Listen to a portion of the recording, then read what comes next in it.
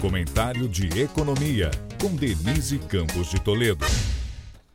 O mercado encerrou a semana na defensiva, sem indicação mais segura quanto ao resultado das eleições e ao programa econômico a ser implementado.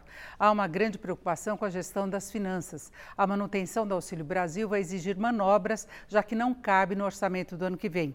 Sobre isso, tem muitas notícias e desmentidos. Equipe de Guedes falou em desindexar o mínimo, cortar o abatimento da educação e saúde do IR, tudo negado, até porque não pega bem em plena eleição.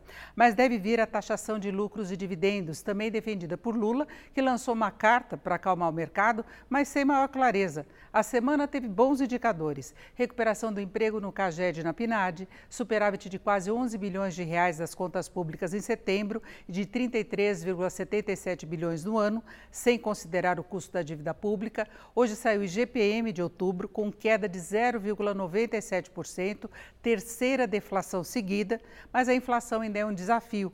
Tanto que o Copom, nesta semana, manteve a taxa básica de juros em 13,75% ao ano, nível alto que interfere na atividade. Os índices de confiança do comércio e de serviços já recuaram no mês. E ainda é preciso ficar de olho no exterior. Nos Estados Unidos, os gastos dos consumidores aumentaram mais que o esperado, reforçando a previsão de novo aumento de 0,75% nos juros na próxima reunião do FED. Foi esse cenário que levou a toda a cautela de hoje dos investidores, que ainda temem eventual questionamento do resultado das urnas. Denise Campos de Toledo para o podcast do Jornal da Gazeta.